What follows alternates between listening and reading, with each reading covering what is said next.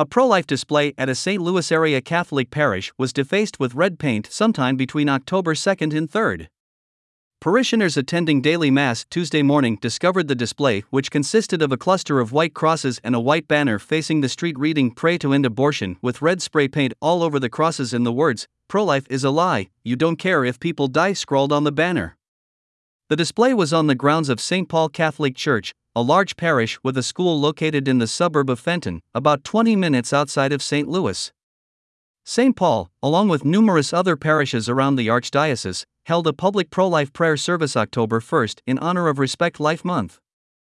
Father John Nicolai, St. Paul's pastor, told CNA that there appears to be no permanent damage to the church or school property. He said he encourages Catholics to pray, fast, and make sacrifices for the conversion of hearts in the face of the vandalism. All but a few ethnic Armenians in the Nagorno-Karabakh region have fled their ancestral homeland following a violent takeover by Azerbaijan 2 weeks ago, the Armenian government announced Tuesday.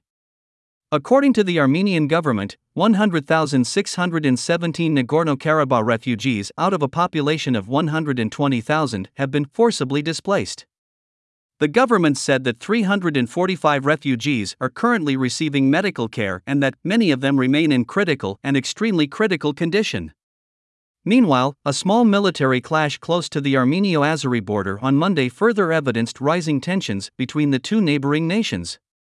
Until a short but intense Azeri military offensive re-established control of the region on September 19, Nagorno-Karabakh was majority ethnically Armenian and Christian. Since the Azeri takeover, widespread fears of genocide and religious and cultural persecution have led nearly all of the Nagorno-Karabakh population to leave the region. The National Eucharistic Congress on Monday opened its application form for young people to apply to become perpetual pilgrims during the National Eucharistic Pilgrimage, which kicks off during summer 2024.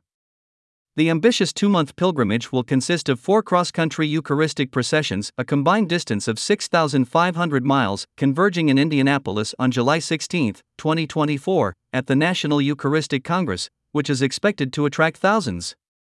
The general public is invited to sign up to join for small sections at different points of the pilgrimage. However, a group of 4 dozen full-time perpetual pilgrims will commit to making the entire journey, accompanied by priest chaplains for week-long segments. Pilgrims will walk 10 to 15 miles each day, with major solemn processions on Sundays and Mass and smaller processions at parishes during the week. Catholics interested in serving as perpetual pilgrims must be aged 19 to 29, in good physical condition, capable of walking long distances, and must agree to uphold the teachings of the Catholic Church for the duration of the pilgrimage, according to the announcement. The deadline to submit an application to become a perpetual pilgrim is November 28. Interview and further screenings will follow, with final selection taking place in January 2024. Today, the Church celebrates the feast of St. Francis of Assisi, the Italian deacon who brought renewal to the Church through his decision to follow Jesus' words as literally as possible. At Mass one morning, he heard the Gospel reading in which Christ instructed the apostles to go forth without money, shoes, or extra clothing. This way of life soon became a papally approved rule, which would attract huge number of followers within Francis' own lifetime. Through his imitation of Christ, Francis shared in the Lord's sufferings.